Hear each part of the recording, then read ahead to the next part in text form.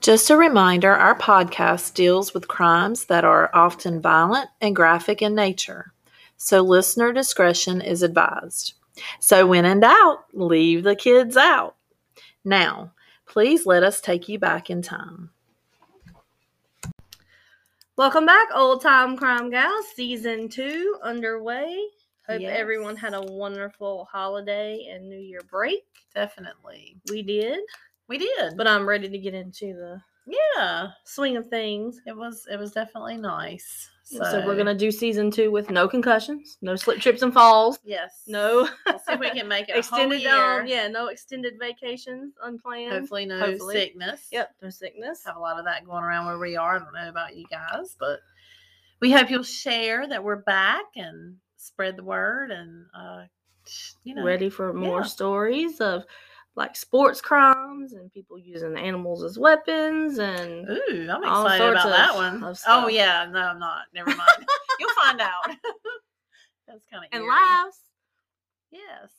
So welcome back, and so I'm Shannon. Oh, Melissa. Yes, for those newcomers who don't know us yet. I'm the one that had the concussions, by the way. So I will be telling the story tonight, and hopefully things will be back to normal. But I'm not very normal anyway, so. And that's okay. Yeah, I like me most of the time. So our story starts off in an office building. It's the Vanderbilt Mortgage Company outside of Knoxville, Tennessee. Here we meet Norman Clark and Brittany Eldridge. And so they actually met each other during an orientation. They started working on the same day, and they struck up a friendship as they began to navigate their careers. And usually you do. And that's common. People, especially with large companies that have, 20 or 30 people in orientation, like a class, for a week or a couple of days, you start to, gravitate and hang. I mean, that's human. Yeah. Social. So Brittany was really good at her job, and she helped Norman get the hang of it. They both were collectors, so they'd call up customers and remind them to pay their mortgage bill. They had a lot in common with each other. Brittany grew up as being sort of a tomboy and playing sports as well as cheerleading, and her brother described her as a living in the moment, very cheerful person. Norman grew up wanting to play basketball in the NBA. He studied sports management in college, and it wasn't long before they were talking about more than just debt collecting. Pretty soon the two were together, but that had only made things more complicated. So I actually watched this one. Usually Melissa, I'm going to take a little pause here. Usually Melissa's the one that does a lot of the background checking on watching the shows and doing a lot of the historical digging and research. I was trying to find research. We're just trying to find research. Google. But because it was Christmas break, I was able to watch this one. So here's the kicker. You got two people at work getting to know each other, and they're young. So that sounds pretty cool. Like, I don't know how old it never said how old he was. She was 23 at the time.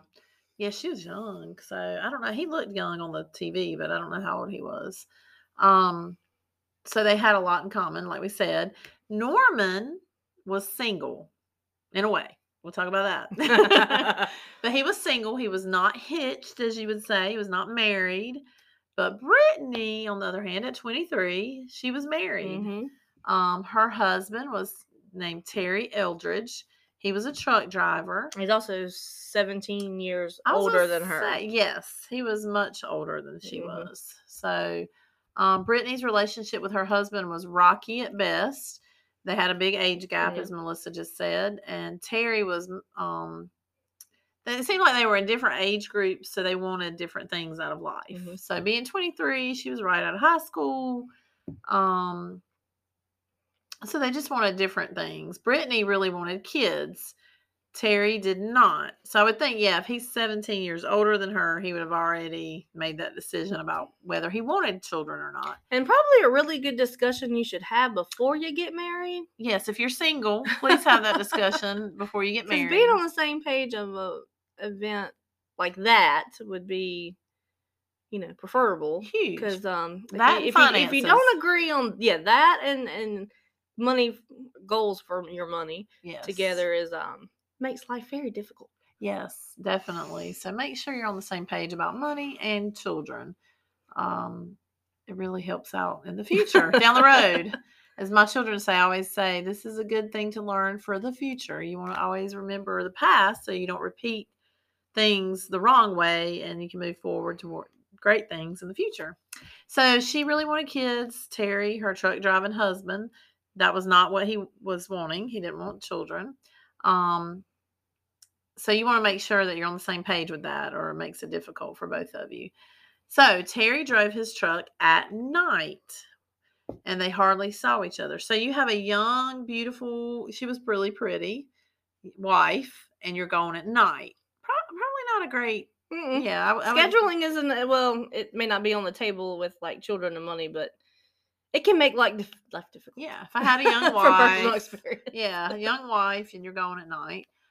So they hardly saw each other, and that was another big strain on a relationship. So you want to make sure your goals of spending time together is very important.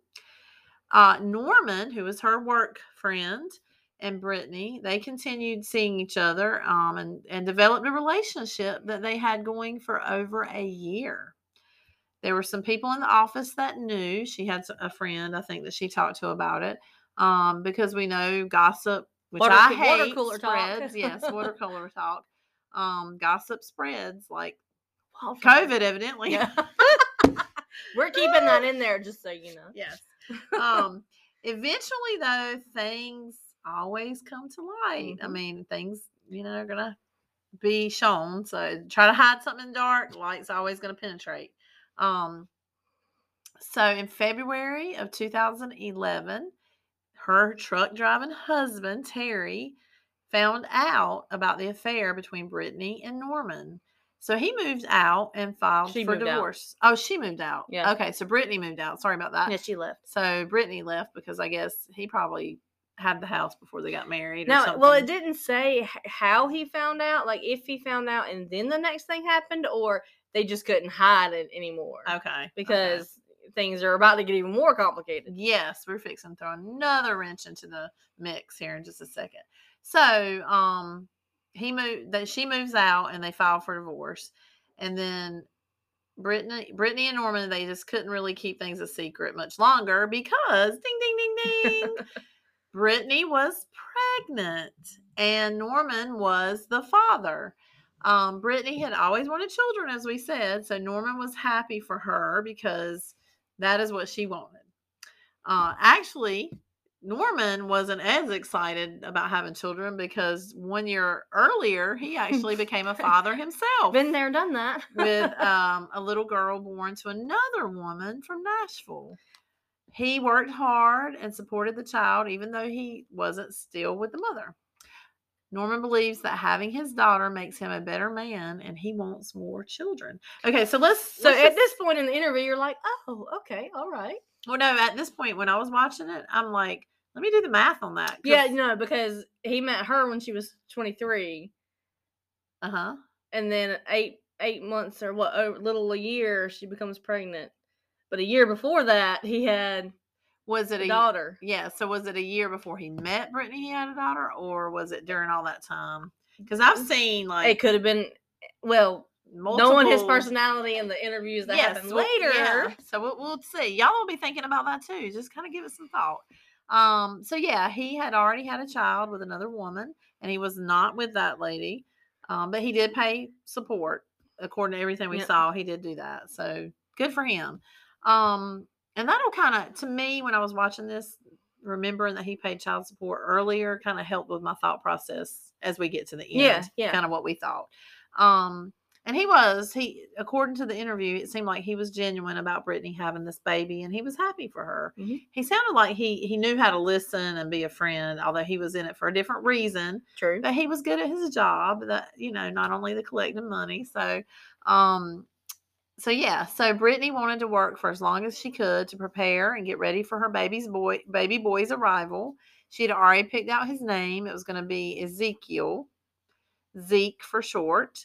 So on Tuesday, December 13th, 2011, she was 2 weeks away from her due date. She was late for work and that was not like her. A co-worker knew about her and Norman, so she approached him and asked him to get in touch with the mother of Brittany because she just felt like something wasn't right. So they called Robin, who was Brittany's mom, and she went to Brittany's apartment to check on her. Now, at this point, they're probably only thinking she's went into labor. Yeah. That's what she's not at work because something must have happened. She's at the hospital. She's in labor. Yeah. So I remember Norman on the interview, and I'm really proud of myself that I watched this because I can speak intelligently. I do remember that, he was like thinking that she'd been in labor and that was what they were going to hear, that she'd been in the hospital, just couldn't get in touch with anybody. So we will find out when we come back what Robin, Brittany's mama, finds.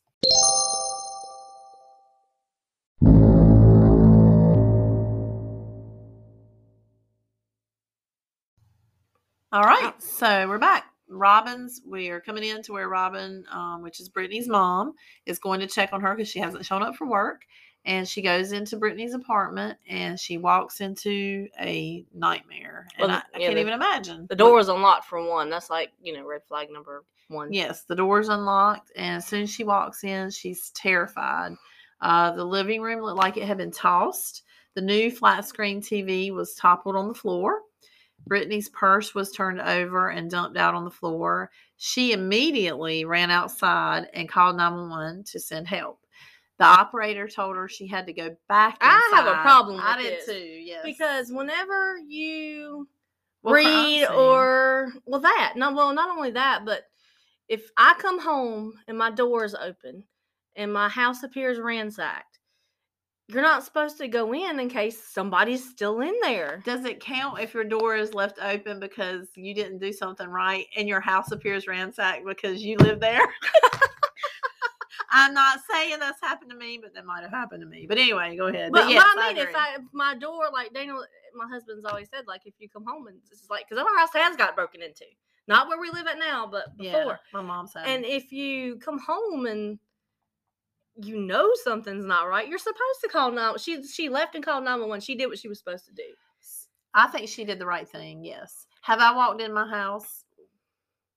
Because I wasn't, yes, because I haven't gone to check on a loved one. Now, if I'm going to go, let's say, to a parent's house or to my daughter who is not at work and the door's unlocked, then yes, that is specific causes. Most of the time when it's happened to me, it's like, did I forget to shut the door? Oh. Did my husband forget to shut the door? And my niece didn't shut my door tight one day when I went to go get the kids to take them to school. And I came home, my door was wide open, but that's a different. My house didn't appear ransacked. Right, that's a different circumstance.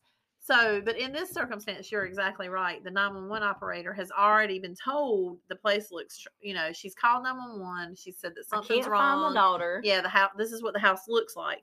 So, yes, I feel like that was putting that mother in danger to send her back in. Just in case the robbers were still in there or whatever had happened. Yep, I'm with you on that. And a lot of times I listen to these 911 calls, and I know it's their job to calm you down so they can get information, but a lot of them just seem so mean. They are. And I mean, I know the other person on the end is hysterical. I have not had that training.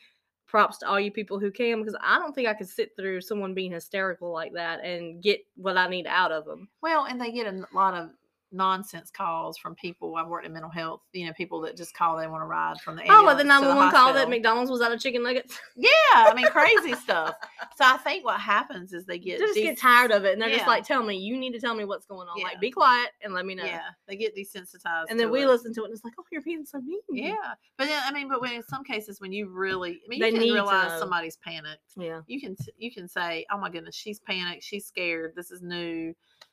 I think you should be able to have that, being able to see. So, they've had training in that, but anyway. Yeah. I just don't understand why she was told to go back inside. Training too. Yeah, I don't think, to me, that's a danger. Because somebody, like you said, could still be in there.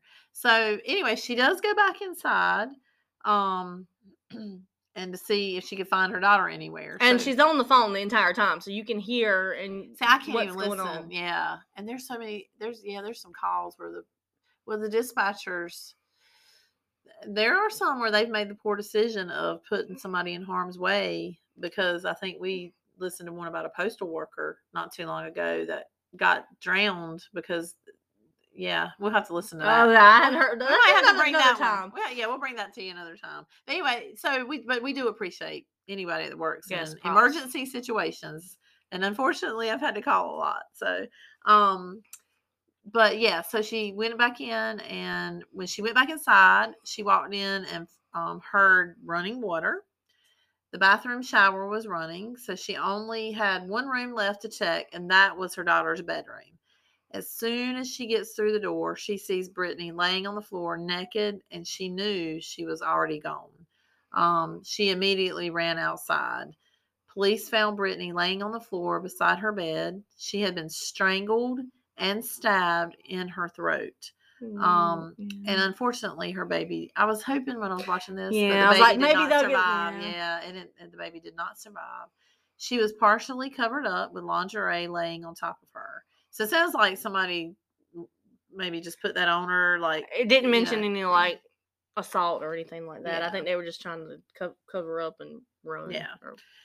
So again, poor mom. That had and to be that's so all traumatic. on police cam. You can actually see them walking through the house. The TV toppled over. The shower's running. Everything's like So she shouldn't have had to go back in there. The ransacked apartment seemed to be a robbery gone wrong, and there had actually been several break-ins in that area over the last couple of weeks, and even an apartment in the same complex as Brittany's was robbed the very same week. Mm-hmm. So, and they were targeting flat screen TVs, even though hers was left. It looks like she had started to take a shower, and something had happened, and it went wrong. Yeah, we just don't know what happened. So, definitely you would think the robberies at first might have got caught. So when Norman, who's the boyfriend, who's the father of the children, he was at work. Yep. So I guess he left, right? He got word of what had happened, and he jumped in his car and he went to Brittany's place. And you can see him on dash cam from the police. Like he just hops out his car and he's going to go inside. Yeah. I think he struck me as someone who cared. Mm-hmm. So he's going inside, but it's a crime scene, so he's not allowed in. And instead, which I thought this was kind of strange. Well, it's happened before, but the way they made it seem that way made it seem strange. But the fact that he was there for such a long time, and in the video, he said, the guy's like, "You're not in trouble. You're not in trouble." He said, "Well, okay. Well, what am I sitting here for?" Yeah, he was in the back. Yeah, he put him in the back seat of a police car. So yeah, that was my only thing about him being in the police car. But I mean, there was a guy beside him, and you can't sit someone in the front of a cop car. So yeah. I'm guessing that they were doing their kind of interrogation on the spot there. But yeah, I don't know. I would have been like, I'm not sitting in the back of the car. I'm claustrophobic anyway, and I know police cars, they can lock the door and you can't get out. So I'd be like, can we talk somewhere else? I can't do this. And especially he wasn't violent. No, I mean, he spent an hour. Every question they asked him, he answered, but he also had another question. Like, you need to tell me what's going on because I don't know. Because they hadn't shared with him what had happened. He gave up his phone. They searched his car. He provided. This was after he went back to the. So they did take him to the police station. I skipped. Sorry. For another interview, and at that point, he gave his cell phone over. They let him search his car. Right. When they asked for a DNA sample, he's like, "Sure, absolutely, take it away." Yeah, he stayed there for what, hours? They pretty much took up his whole day. Yeah, because then they had to leave. They had to take him from the police station to his house so he could get the clothes that he wore the night before, so they could look at that. And so they pretty much took up his whole day. Yeah, and so he did tell the police that he had plans to see Brittany the night that she was killed. That would have been Monday night. Yes. Yeah. But instead, he went home after work and then spent the night with a friend. Police did look into her ex-husband, and Melissa was explaining a little bit about that during the break because I didn't remember that part of the story about the police looking into her ex-husband, Terry Eldridge. But he was ruled out. He was ruled out.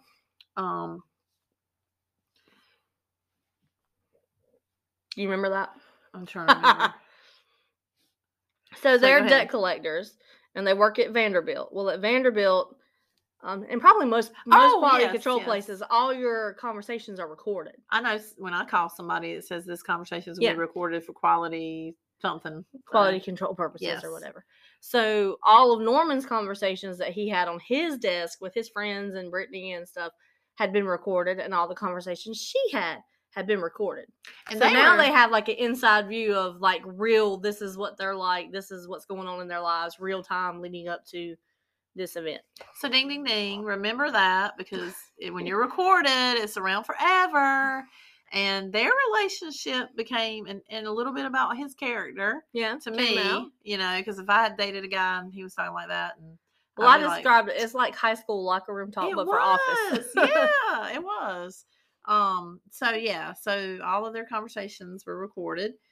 Brittany had mentioned in her conversations to friends that Norman had become different once she told him she was pregnant. Well, and to be honest, I think every guy's a little bit different after they find that information. Even when you're married for a while. Absolutely. Because life's going to change. And she described it as odd. He was a little bit different. Probably distanced himself a little bit from her. But I mean, he had a lot of other things going on too. Yeah, we're getting to that. So she believed that the baby would bring them close together. That's a lot of and sentiment. Sometimes it does. Yeah. Norman, on the other hand, his conversations were very eye-opening. He would boast about his wild life, and here's the kicker. He was juggling, he says, about 15 to 20 women at one time. So it wasn't just Brittany. He says that all of them knew ahead of time that he did not want a relationship. So it was just he's very social. friends with benefits is what I think. He's a very friendly man is what he said. Yes. He wasn't really a playboy type of image. Like you wouldn't get that if you looked at him or if you heard him talking, because he didn't play it up. Like he was smooth. I remember watching the first time. I'm like, oh, he seems like a nice guy. And then when the recorded messages were played, I'm like, oh, you dog, no. So bill collectors were calling his job, demanding payments from him, but yet he still lived with, guess who? His parents in their basement. So he seemed like he was getting ready to drop off the police's radar for the crime until after months of not really seeming to be involved in everything. 3 days before the murder, he started contacting Brittany and acting interested in the pregnancy. And police think they know why. So, he kind of wasn't having interest in her, as her phone conversations mentioned. Mm-hmm. And then 3 days before the murder, all of a sudden he's interested.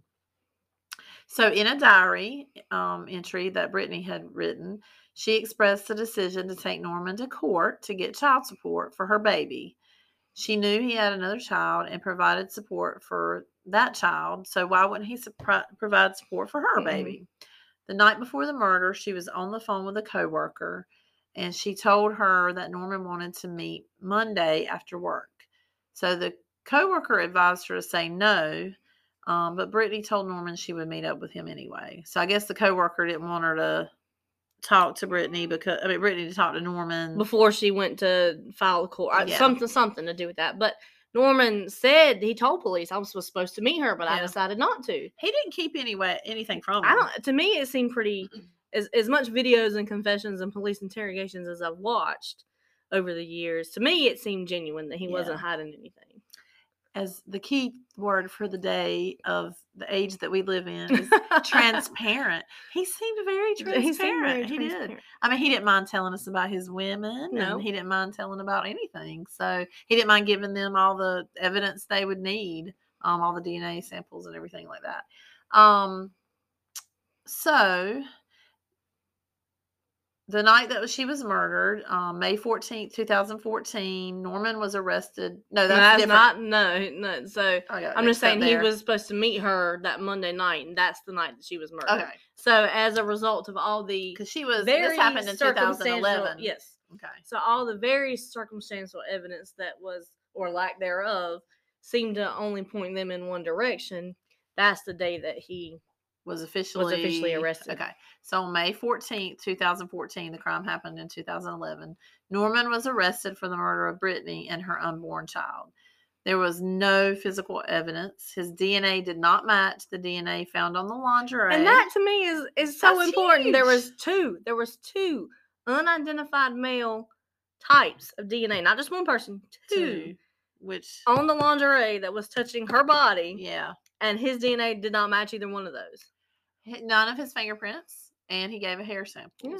So I think it takes two people to take out a big old flat screen, if that's possibly who did it. So, but we don't know. So during the trial, the prosecution paints a picture that the baby was the target because it was going to ruin his lifestyle. But baby number 1 didn't ruin his lifestyle. And he was a player. He was a playboy trying to juggle many women. That's why he probably wasn't living in his basement, because all his money was going to child number 1. Yeah.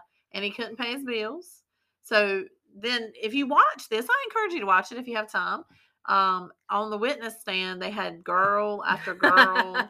They went up on the stand and testified that they all believed they were his one and only. But in his interview, he's up front. I was up front with this. This is what I want. They all know they don't have a problem with each other. And then every single one of them was like, I thought he was my boyfriend. I thought he was my boyfriend. But here's my thing.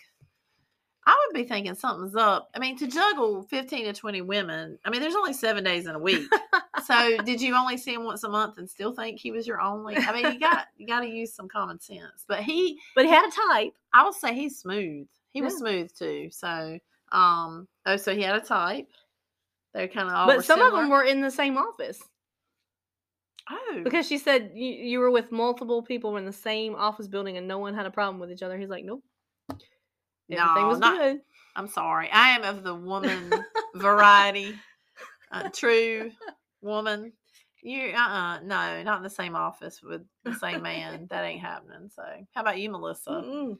No, Melissa's a true woman too, and that no. Mm-mm. So, but they painted a picture of him just struggling, trying to. His lifestyle was going to be ruined, but there was no evidence. So an expert witness examined his phone. So back in 2011, the phones would ping off cell towers, and they determined that it pinged off a tower close to Brittany's residence twice on the night in question. One was at 8:28 p.m. and again around 9:04 p.m. And those times may not be exactly. It was twice, but they said she was killed around that time. But he insisted that he was at his friend's house. So the friend in question was a girlfriend. Now I don't know how towers were back then, but I think it should be like in within 3 miles of the tower. And I didn't know how close this other, because you can triangulate. I want to say around 3 miles, but if it is around her place, I mean I can't explain that. Yeah. But I didn't know if it was around the friend's house that he was in question. No, I don't think so. Away. Okay. So, I don't know. That would be the one area that was. Well, see, during the trial, that friend that was his alibi, and it was a girlfriend, and she stated that he, crawled into bed, and the time was at, 10:30. And so the prosecution was like, well, there you go. He could have killed her at 8 o'clock, by night. He had an hour to, wipe this crime scene down, get cleaned up everything, and go to this person's house. But no evidence. He just doesn't strike me as he could do that fast. And plus, and then the defense was like, "Well, you were asleep, right?" She said, "Yeah, I was asleep in my bed watching my TV." Yeah. And I was like, "Well, he could have got there at 8 o'clock if he had a key, and then watched TV before he went to bed. If you can't physically lay eyes on him that he walked in at 10:30, then maybe he didn't get there at 10:30. Maybe he got there at 8. That's right. Maybe he got there at 8:30. That's right. And that leaves him less time to do this incident. And did they not bring in another expert witness on the defense side of the cell phone tower thing? They had the opposite. Yeah, so they trying to cancel the opposite each other view. out. So you're just confusing the jurors. Yeah. And even if the prosecution, one of their points was, he had juggled so many women for so long, and he was, debt collectors, and he just snapped. And snapped, I mean, is a TV show. People do that sometimes. That is a thing. But snapped enough that he was smart enough to get rid of everything and put 2 other people's DNA on stuff like that. He would have had no time to do that. Think about how long it takes you just to clean up something. He couldn't have cleaned blood, and that was a big. I mean, in the throat, and throw everything around, not leave a hair, a fingerprint, any of that, or any kind of evidence. Yeah. So basically, the first trial, because there's more than one. Yes, there were 2 trials. So, do you want to speak on that, Oh, Melissa? Just the first one, because conflicting stories, lack of evidence. I mean, if I was a juror, like, I just can't. I believed he was innocent. So obviously the jury, they just couldn't decide on a single verdict. But this one, they were gridlocked. It was 11-1. So 11 people thought he was not guilty, and then there's that one person that thought he did it, and so they couldn't come to a conclusion. So the judge declared it a mistrial.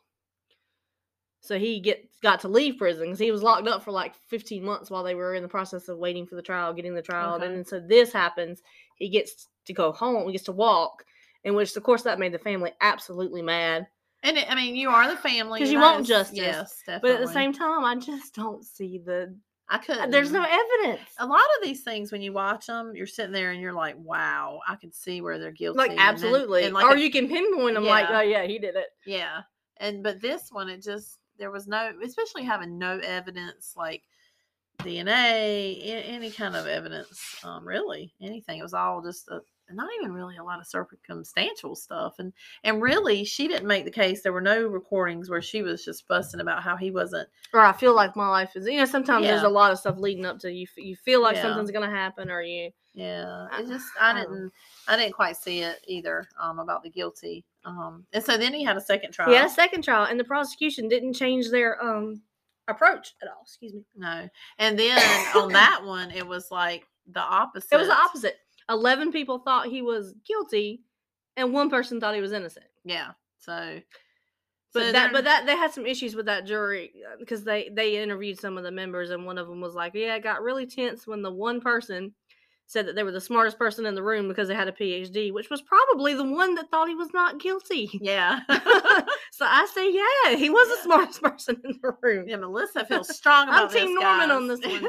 I mean, he may not be the best person, but I don't think he killed anybody. I definitely think he was not. And his mom. His character and integrity. Mom, they just took this sweet, this good, this genuine gentleman and ruined his life. No, well, he can improve some. Yeah, a little bit. But I don't think he murdered anybody. Yeah, I know. Whenever, it's funny because in the beginning, he looked, I mean, just seeing him talk and the way he carried himself, I was like, wow, he talked about listening to Brittany. And I mean, I feel for her and all other women who have been taking advantage of his smooth talking, but he looked like a great listener. Mm-hmm. And, but definitely at the end, he was confident that he was not guilty. And so I guess he's, I don't know how many children. It's amazing he doesn't have more than just that one. Well, probably by now. He probably has a lot he don't know about. Yeah. 15 to 20 women. I don't know. At one given time, how many years ago? Yeah, he probably has a lot he doesn't know about. I know. So, but in all fairness to him too, his name has been ruined because he can't, you can't Google his name and come up with a story about when something happens to you and it's been said, you can't change that. And so, I mean, it's sad, and it's sad for Brittany's family. They're very torn up about it, and it's very sad, and it's just a sad scenario. But I just feel like maybe they didn't try to find it just didn't seem like there was a lot of work put into finding anybody else, especially since there were 2 other male DNA. That right there gets me. And then just 4 days ago, someone broke into this. Yes. I mean, they had a lot of break-ins. Yeah. I mean, did they ever find the people from the break-ins? So maybe they'll go back. And it seemed like it was he's trying to get in here. We'll put him in the car. We're going to talk to him. Yeah. And they even said, I don't know if they said it to Norman or if they just mentioned it, but they said that the prosecution said if there's any new evidence that comes out, he's getting arrested again. Oh, wow. Like, they had a vendetta, it sounds like. Right. Wow. In which we know that happens sometimes. Yeah. Where they tunnel vision on certain suspects, and and you find out decades later it was completely somebody different. True. That's true. And then sometimes our justice system puts innocent people behind bars, and it's not found out until years later as well. So. Yeah. But in this case, I think they did get it right. Yeah. Well, hey guys, thanks for tuning in this week. We hope you enjoyed it. We hope you share, and we had fun. Yeah. I know I had fun, so I hope Melissa had fun. I missed this, so glad to get back into season 2. So we will have another new episode for you next week. What could it be? Is it an animal that's used as a weapon? We were supposed to be more organized in 2022, maybe. Okay, let me just go ahead and blow that out of the water because I don't know if that's going to happen. But we're going to have fun, and we hope you'll join us so that you enjoyed listening and share us with more people. Fun. Yes, please do. And thank you for all the states and the countries and everyone listening. And we really do appreciate it. And we're excited. So you can join us on Facebook, Old Time Crime Gals. You can email us. We're oldtimecrimegals@gmail.com. Find us on Apple, Google, Spotify. Share us away. And just want you to know, if you do the crime, it's going to catch up with you in time. And we'll talk about it.